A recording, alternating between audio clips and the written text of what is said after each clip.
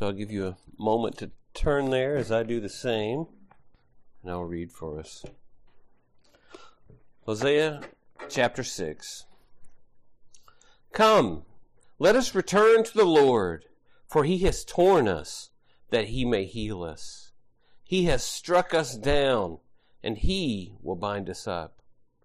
After 2 days he will revive us. On the third day he will raise us up, that we may live before him. Let us know, let us press on to know the Lord. His going out is as sure as the dawn. He will come to us as the showers, as the spring rains that water the earth. This is the word of the Lord, and it's for us today.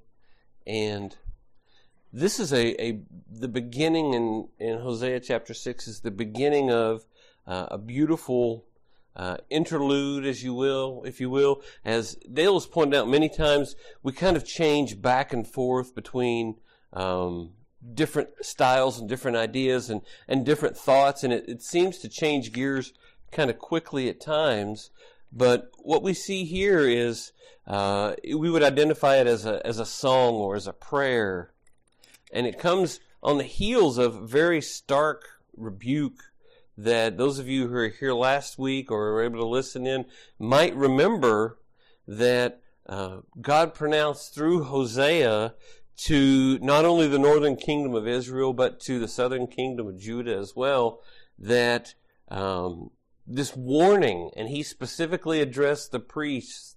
He addressed those who have affluence and power, and he also addressed the leadership. He addressed the kings, the princes, those who had direct control over the governance of the people. And he laid at their feet this blame and said, this calamity is for you because you have led these people astray. You set snares at Mizpah, and you set traps, you spread nets for the people who are following after you. And it was a very strong rebuke, and it was very harsh.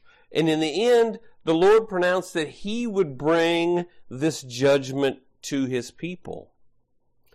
And when we look at texts, particularly Old Testament texts, where there is some distance between us, meaning that the culture is very different, the time was a very long time ago, the things that were going on, maybe it's a little difficult for us to understand, and the way that people wrote in those days is very different. If you get a modern book today and you read it from beginning to end, whether it's a novel or some kind of technical book, the style from beginning to end is very consistent. That's what editors do. They bring some consistency to a book so that you don't have sort of this back and forth. But we don't see that in particularly in the ancient text. It's a completely different style. It doesn't fit the Western mindset that we're accustomed to. So when we come to text, we really need to be careful. We really need to be thoughtful when we look into these things to understand what is going on. A couple things that I want to preface before I get into these 3 verses. We don't have anywhere in history recorded a revival in the northern kingdom. We have recently had a lot of discussion about a revival, or what we had designated or has been designated as a revival at Asbury University in Wilmore, Kentucky, that went on for a number of days. And there's all manner of discussion about the validity of it and whether this is real revival. And those things you don't really know until you look back in retrospect. But we don't see anything. We don't see a time where the northern kingdom returned to God. We don't see the king rediscovering the word of God and bringing it to the people with tears and with sackcloth and ash, turning away and putting away the Asherah and the Baals and all these things. We just don't see that. And as Dale pointed out, and as I mentioned again last week, this really started with 2 golden calves placed in Dan and Bethel as a matter of convenience to keep people from going from Israel down to Judea or down to Judah, where they may not return. So these were put there so that people could worship God along with their idols. So the second thing that I want us to think about this morning, the first thing was that we don't have a revival recorded in this period, but the second thing is, how does this relate to our time and our period and the things that we have going today? How do we compare to Israel and Judah in our own society, in our own culture? Do we have calves set up for us to worship alongside God? Or is our worship pure? Last week we talked about, that was the question that I posed. Is your worship of God pure? Or is it tainted with other things? Do we bring other things to our worship of God? So I want us to have those things in our mind as we look at the text today, and as we look into what it is that Hosea is saying to the people that he's bringing this message to. And it begins with a call. And when we see this call, it's kind of a dual call. It is a national call. It's a call for all the people. But it's also a very personal call. It's a call for individuals. So we'll begin in verse number 1. Come, let us return to the Lord, for he has torn us, that he may heal us. He has struck us down, and he will bind us up. So Hosea is saying, come. When you tell someone to come, you either are directing them to come to join you where you are, or you are directing them to follow you somewhere. And I think in this instance, Hosea is directing the people to follow him, to join him in returning to the Lord. Come. He's lumping himself in with the Israelites and the Judites, and he is imploring them to join him. And where does he want to go? He wants to return to the Lord. Now, if you remember just a little bit back in Hosea 5:8, we have this call that says, blow the horn in Gibeah, the trumpet at Ramah, set the alarm at Bethaven. We follow you, O Benjamin. And you may remember that my interpretation or my understanding of this was a sarcastic thing that Hosea was saying. This wasn't a genuine call to repentance, because he knew the hearts of the people he was talking to. And he was pointing out to them that it's not likely that they will return because they didn't desire to return to God. He's spelling out this calamity to them, and the appropriate response would be to turn, but there's no expectation that they will. And I think this passage leads a lot of scholars and those who would interpret Scripture to say that what we see in the beginning of 6:1 is similar to that. That it is, maybe this isn't a genuine call, but I don't think that the context of Scripture, and particularly the context of what we see in all of chapter 6, bears that out. I don't think that is the case with this call. I believe that this is a genuine plea, and the style is written as a song or as a prayer, that Hosea genuinely is imploring the people he's speaking with, particularly those in Israel, in the northern kingdom, for them to come, to return, to turn away from the idols and the things that have drawn you away from God, these golden calves that you have turned to, the prostitutes in the temple that you have turned away, that you've turned from, the unfaithfulness that you have lived your life, that you have ingrained into your life. Turn away from those things and follow God. He makes this proclamation, but again, I don't believe that Hosea's expectation is that the people he specifically is addressing are going to heed his call. Because What did we talk about in the very beginning? We don't see evidence of a revival in the northern kingdom. We don't see a place where it says, and for a time the people rallied around that they put on sackcloth and ash, and they tore down the temples, they melted the calves. We don't see that happened. In fact, what we see is captivity.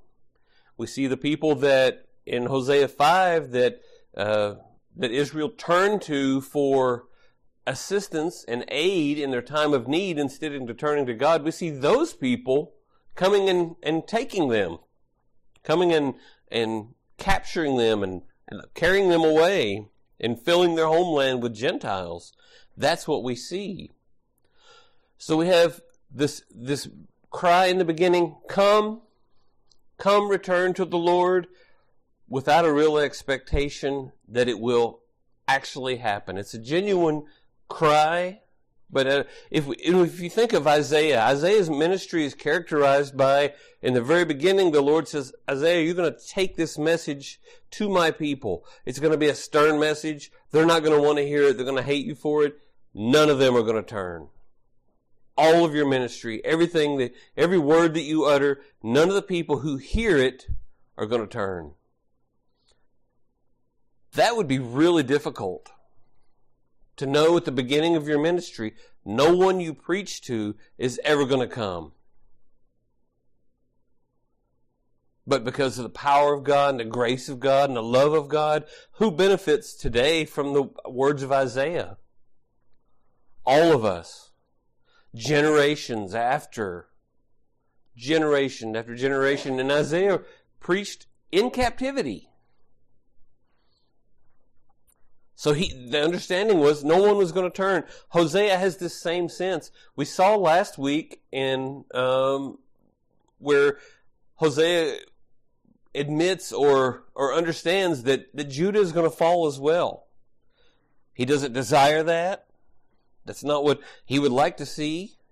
He would like to see what any prophet or preacher would like to see, and that's for people to turn from their sin and to follow God.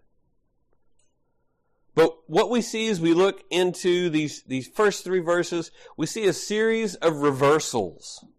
We see a series of God taking the things that he said through Hosea in chapter 5 and saying, but this is what's going to come onto you. But. And let's look at the first one that we see. The first that we see is when God heals what he has torn.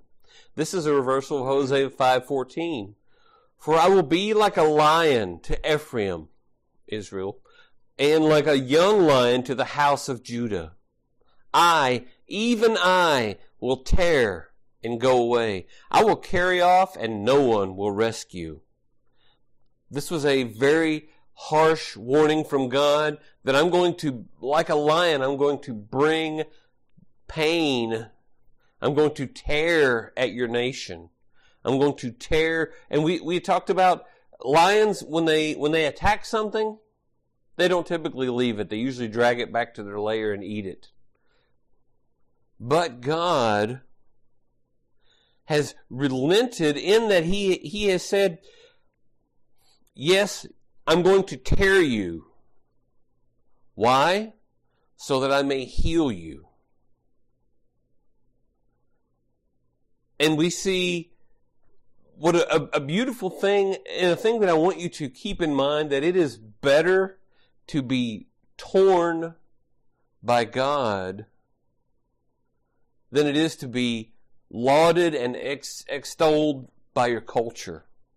It's better for God to tear us than it is for us to be lifted up by your contemporaries, by the world. The second reversal that we see comes right after, and that is God will bandage the wounds of Israel. In Hosea 5:12, we talked about, but I'm like a moth to Ephraim, and like dry rot to the house of Judah. We looked at what those things really meant and what the inference was, that God was going to be like maggots in a festering wound, like a gangrenous wound. In this era, you didn't go to the hospital and get antibiotics and a saline flush. You didn't get a port in your wound. They didn't have these things. So a gangrenous wound a lot of times was fatal. Who inflicted this wound on Judah? God did. God inflicted this wound, but what does he say? He has struck us down, and he will bind us up. Hosea is calling Israel and Judah to genuine repentance. He is telling them that these wounds that you have can only be healed by God. You can only be bound by the one that struck you. And he lays this very clearly at God's feet, right? He is saying that this is on the Lord. He has torn us. Why would Hosea say such a thing? Why would he blame God for these hurts that we have? Why would he lay that at the feet of God? Because God is the one doing the tearing. And this is a theological stumbling block for our culture today that probably would have just been glossed over and accepted as a truth in Hosea's day. This idea that the calamity that you're under, God brought that. God put that on you. Now, God doesn't bring every calamity. We see all throughout Scripture where Satan ran throughout, he was given leave to run throughout Job and lay desolation to everything that he had and to lay affliction on him. So we don't say that God puts all these things, but certainly none of these calamities happen apart from God's doing.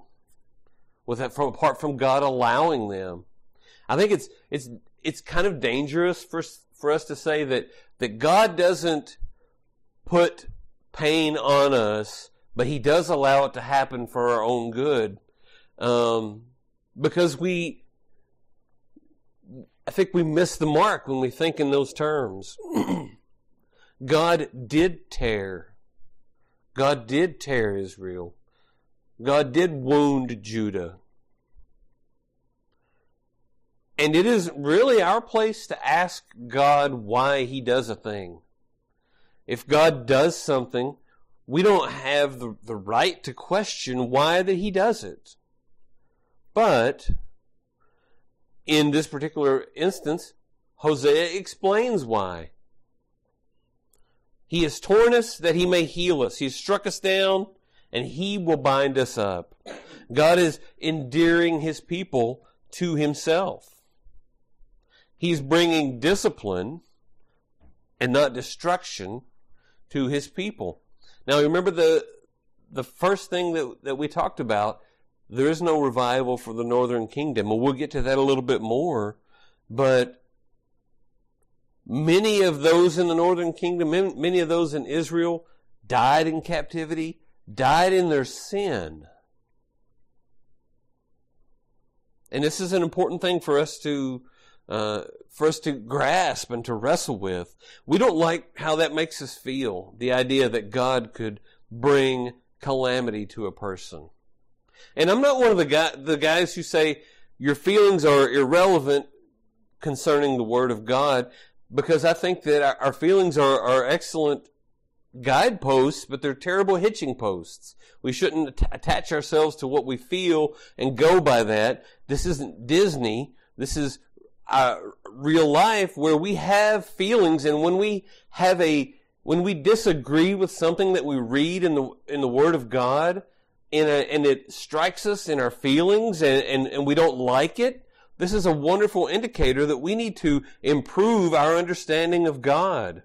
We need to look deeper into the Word of God. This is the flag that comes up that says your understanding is incomplete or incorrect in this thing. That's why you feel the way that you do. In our mindset, in our culture today, Jesus is the nice guy. He's your buddy.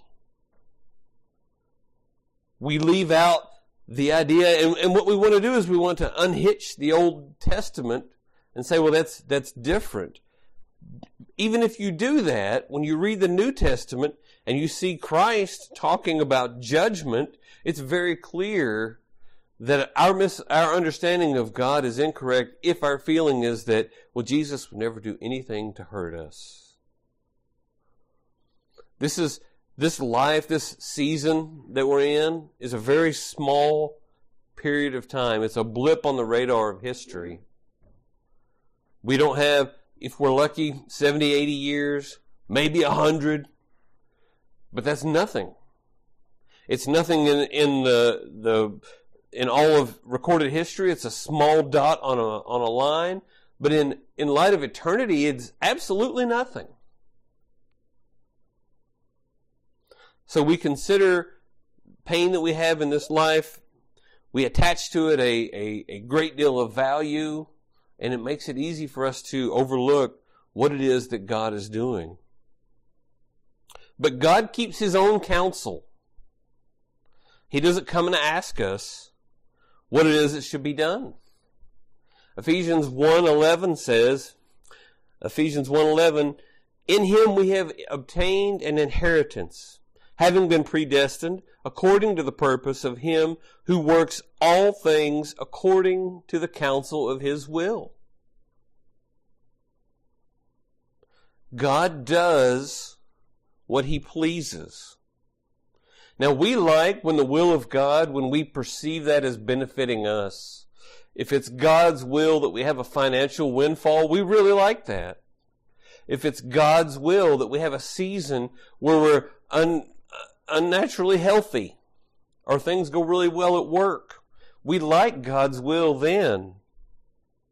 But that is not always the case. What we don't like is when God breaks our bodies to get our attention, to set us down, to draw us to Himself. We don't like when we have consequence for our sin that causes real pain in our lives. We don't like that. We don't like the suffering that comes along with that. So when those things happen, we say, well, that's not God's will. And we're wrong. We're wrong to say that. The things that God brings to us in discipline may cause suffering, but you know what? The Bible says if we are to join Christ in His resurrection, we have to join Him in His suffering. We can't not join Christ in His resurrection if we aren't willing to participate in His death and in His suffering. God tears because it's His will to do so. And the things that God does in discipline for His people are ultimately beneficial. It is a joyous thing to be torn by God. Why? That He may heal us. God tears that He may heal. He breaks that He may bind. I remember as a kid thinking, when I had heard, somebody had broken an arm, and they said, well, it's bad. He's in a cast. He's going to have that. But that bone will be stronger. And I thought, man, I should break all my bones. Imagine how strong I'd be if I broke all the bones in my body. Very young, very dumb. But that was my idea. That was my understanding. But when God breaks us, He binds us. And yes, we do become stronger. If we are disciplined in God, we are stronger in Him. We are made whole in Christ. When we have calamity, we don't run to the Assyrian king. Why? Because he's not mighty to save. The Assyrian king is about his own business. The Assyrian king is a tool to be used by God to bring discipline and destruction to His people. That's not where we go. When we have struggles here in this world, we don't turn to our culture. As Christians, we turn to God because what He tears, He heals. What He breaks, He binds. So the northern kingdom, they cried out to the king of Assyria for help. They did not cry out to God. We unfortunately see a very similar pattern many years later in Judah with a very similar result. But this breaking, this isn't condemnation of destruction of all of God's people, because we know there are a remnant. There's a remnant even from the northern kingdom. There were a remnant that were saved, and we know that Judah is preserved eventually. One of the things that we have to look at when we read in anything, but in particular when we're reading Hosea 6, who is us? Come let us. That's important. He has struck us down. And it's important because one of the first things we said, Northern Kingdom, Israel, does not have a revival. They are not spared. They're not taken back to their kingdom years later and reestablished and they don't come back to God in a significant way. Who is us? Because if Hosea is preaching to a people who aren't going to turn, when does this come? When are we going to be healed? When are we going to be bound up? So we look in verse 2. After 2 days He will revive us. On the third day He will raise us up, that we may live before Him.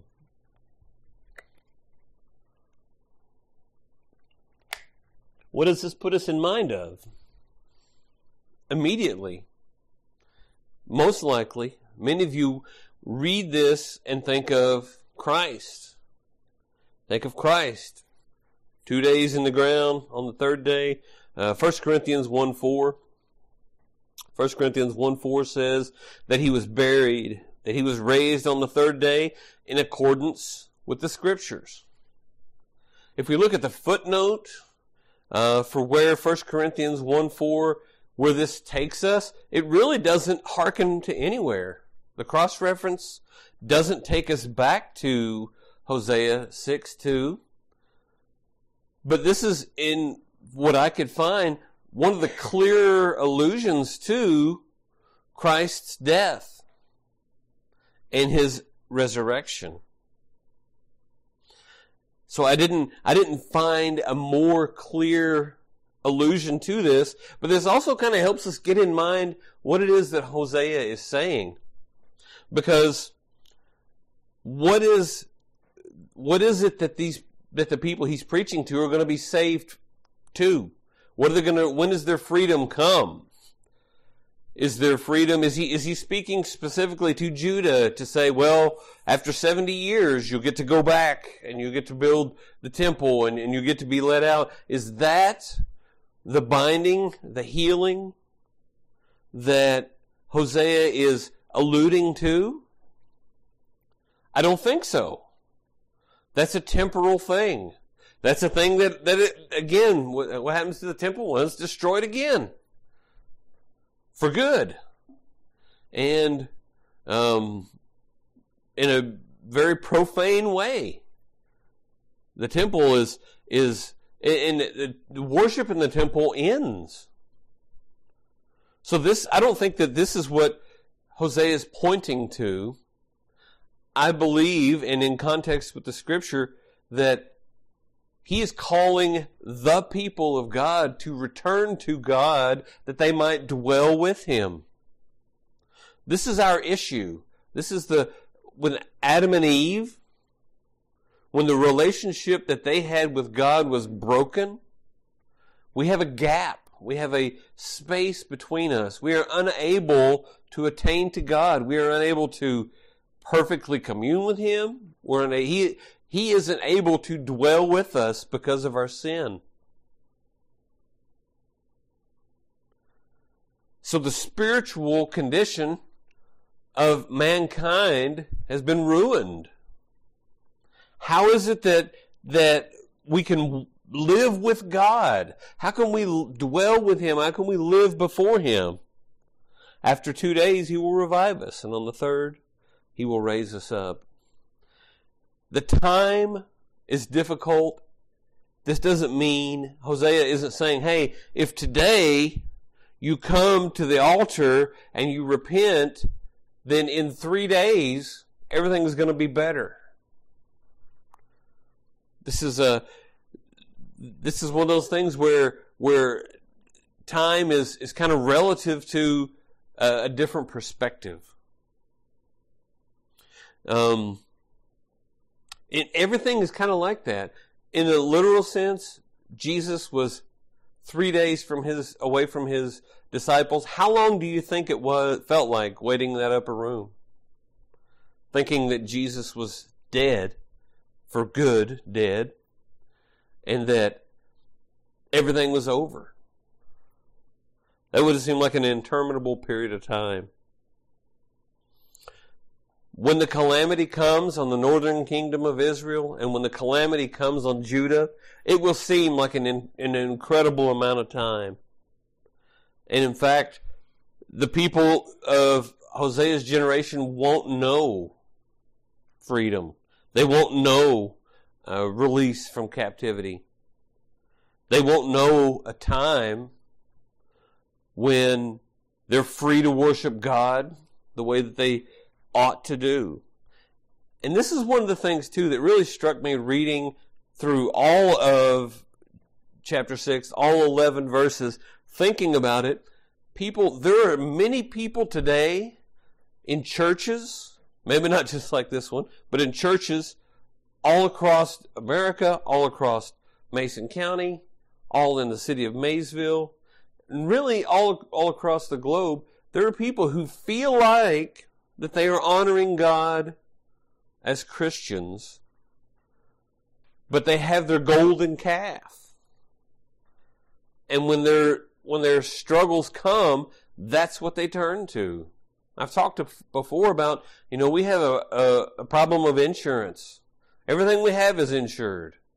My car explodes, well, I've got insurance. Meteor hits my house, that's terrible. I've got insurance. I get sick, I've got insurance. I accidentally break something of my neighbor's, well, I've got insurance for that. We have to be very careful and very clear about what it is that we put our faith in. What is it that we turn to when the lions are coming? What is it we turn to when we're wounded?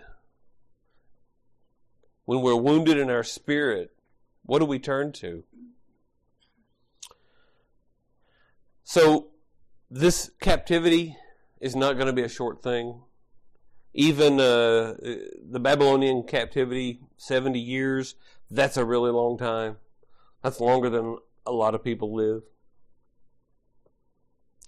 In that day, probably most people didn't live 70 years. But Hosea is speaking specifically to the people he's speaking to, specifically for them to return, for them to let God bind their wounds, for them to put aside their idols. But he also is speaking in general terms to the nation, to the nations, and he's speaking in general terms in a way that we should take seriously and understand. So we know that Israel's punishment is harsher than Judah's. We understand that. And we see Hosea calling people to return. And let's look at verse 3 as we look at two more reversals. Let us know. Let us press on to know the Lord. His going out is as sure as the dawn. He will come to us as showers, as the spring rains on the earth. So these seem like just nice, pretty things to say, kind of poetic prose, but they actually are dealing with specific things. The third reversal, Hosea calls the people of Israel to press on to know the Lord. And if you remember back Hosea 5:7, they have dealt falsely with the Lord, for they have borne alien children, and the new moon shall devour them with their fields. So we talked about these aren't actual aliens. These are foreign children. These are people born in a improper sexual relationship with someone who doesn't worship God, who worships false gods and worships idols. So then they're bringing into God's people a people that don't worship God, that they are idolaters. So God's going out is as sure as the dawn. I've woken up some mornings and it's been kind of dark out. But you know what? The sun was still there. It may have been obscured, but every day that I've been alive, the sun has come up. Every day. 46 and a half years, without fail. I can't attest to anything before that, but nobody's really said anything about, one day the sun didn't come up at all. In Alaska, it feels like that. In Alaska, it is dark in certain times of the year, all the time. It's like dusk. You have a real bright moon here, and you can kind of see to find your car and walk around. It's like that pretty much all the time. Super depressing. But what Hosea is referring to is the spiritual darkness. Remember we talked about the new moon last week, about how it probably was an eclipse and it brought darkness, and it was a symbolic thing, because what happens to your crops if you don't have sun, if you don't have water? They die. If you have a house plant and you put it in a dark closet and you never water it, it dies. Well, in the same way, this spiritual darkness leads to death. And this reversal is God coming as sure as the dawn. He's bringing with him light, and we can understand as spiritual light, but for the metaphor, he is bringing the sunshine of the dawn to the land. Hosea 4:19, a wind has wrapped them in its wings, and they shall be ashamed because of their sacrifices. The wind comes. This is symbolic of a drought. We've had some dry spells here. We haven't had a serious drought, thankfully, in a couple years. But there are parts of the world that live from drought to drought. Somehow they eke out an existence. But God is saying the winds have brought the drought, and in the final reversal, he will come to us in showers. If you're a farmer and you've gone a long spell without rain, how welcome is a good shower? It's essential. We can't live without water. We can't live without light.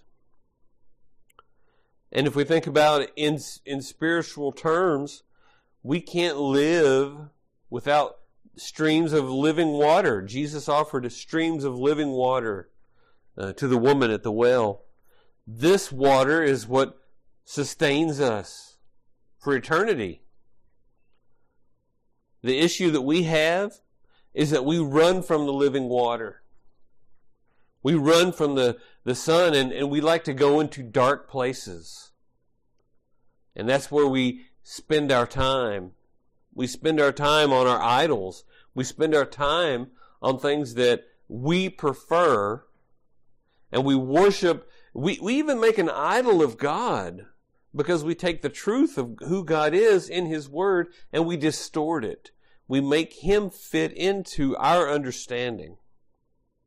Do you think that the people that Hosea was preaching to were completely stunned to hear him say that they were worshiping idols? Is this something that they accidentally fell into? Maybe they weren't intentional. Maybe they weren't diligent. Maybe they kind of fell into it in the sense that they just sort of played around with it. But whenever we allow these types of things to come into our worship, when we aren't diligent, then we invite drought. We invite darkness. These things didn't happen. These reversals, they didn't happen in Hosea's day. They didn't come to his people because they didn't return. And a prevailing thought that I hear a lot of people that I speak with at work or in other places, family members, the prevailing thing that people say, yeah, I need to get back to church. I will, once I get things settled down in my life, I will get right with God. I've got something going now with the king of Assyria, but once we get all that sorted, then I'll come back to God. And I won't need these idols. They're kind of a crutch for me. It's kind of helping me cope, helping me get along in my life because things are hard, things are tough. When all that gets figured out, then I'll return to God. But that isn't the message that Hosea is bringing. Hosea is saying, come, return to the Lord. You're broken because of the things that you're leaning on. You're in darkness because you're worshiping these idols. You have a drought in your spirit because you give credence to something that can't save you. You love something that I hate. This is what God says. The things that you love, I despise. And you know what? I despise your worship. I despise how you come to me with prayers that are wordy and you say things that sound right, that you've heard repeated, but you come to me with dirty hands and a dirty heart. And you think that you're my children, but when you come to me at the end, I will say, depart from me, you workers of lawlessness, for I never knew you.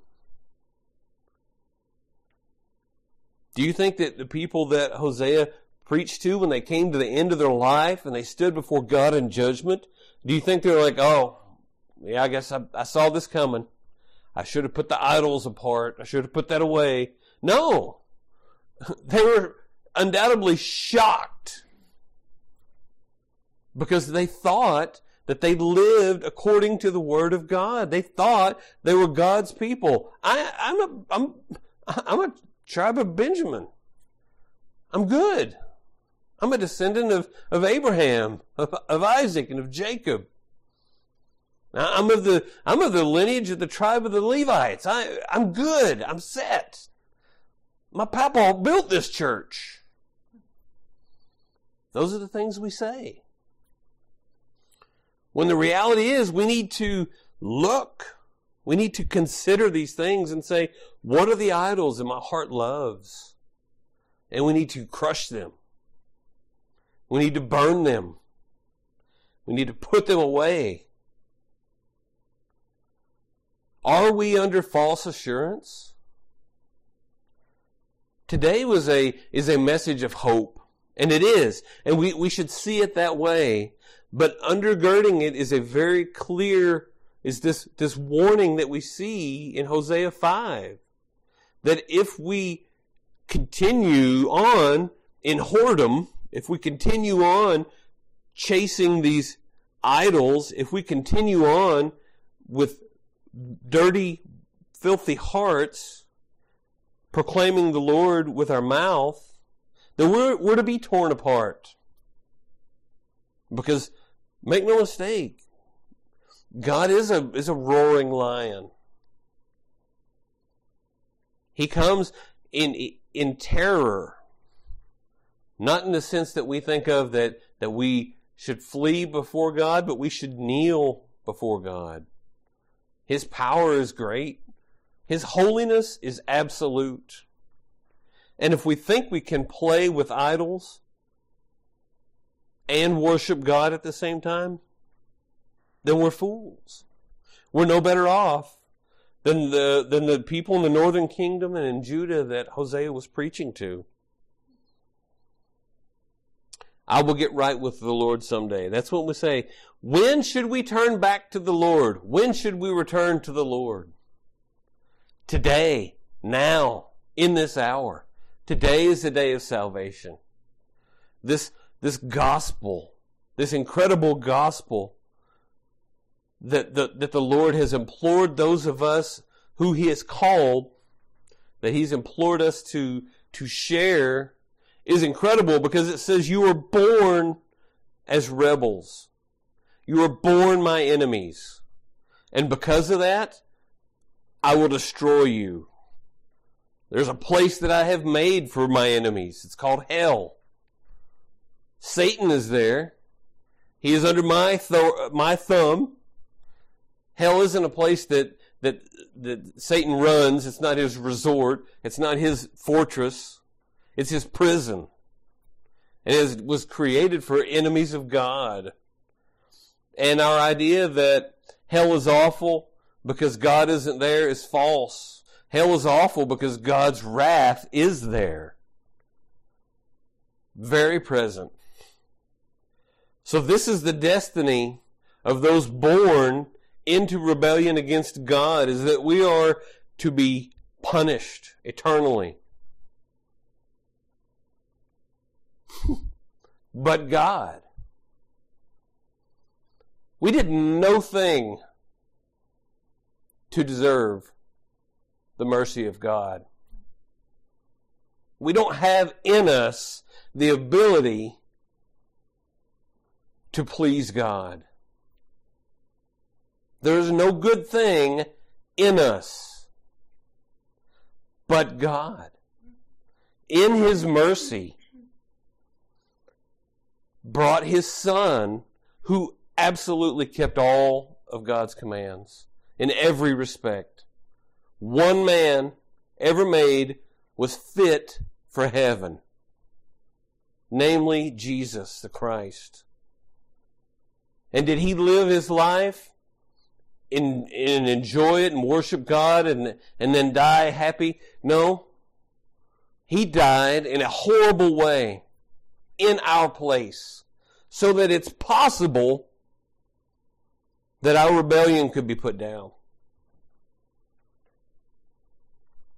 So that we can return to the Lord.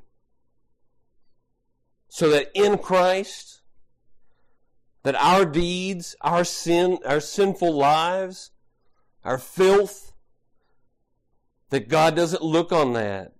That when we go before God, if we're in Christ, He looks at us and He sees the righteousness of His Son. Only then do we return. Only then are we healed. Only then are our wounds bound. Only then do we come out of darkness and we stand in the dawn, the light of dawn. Only then do we have living water, never to thirst again. So my call today, if you're here and you're in Christ, what are our idols? What are the things we need to crush? What are the things that we need to burn? And if you're here today and you are not in Christ, consider, what is your option?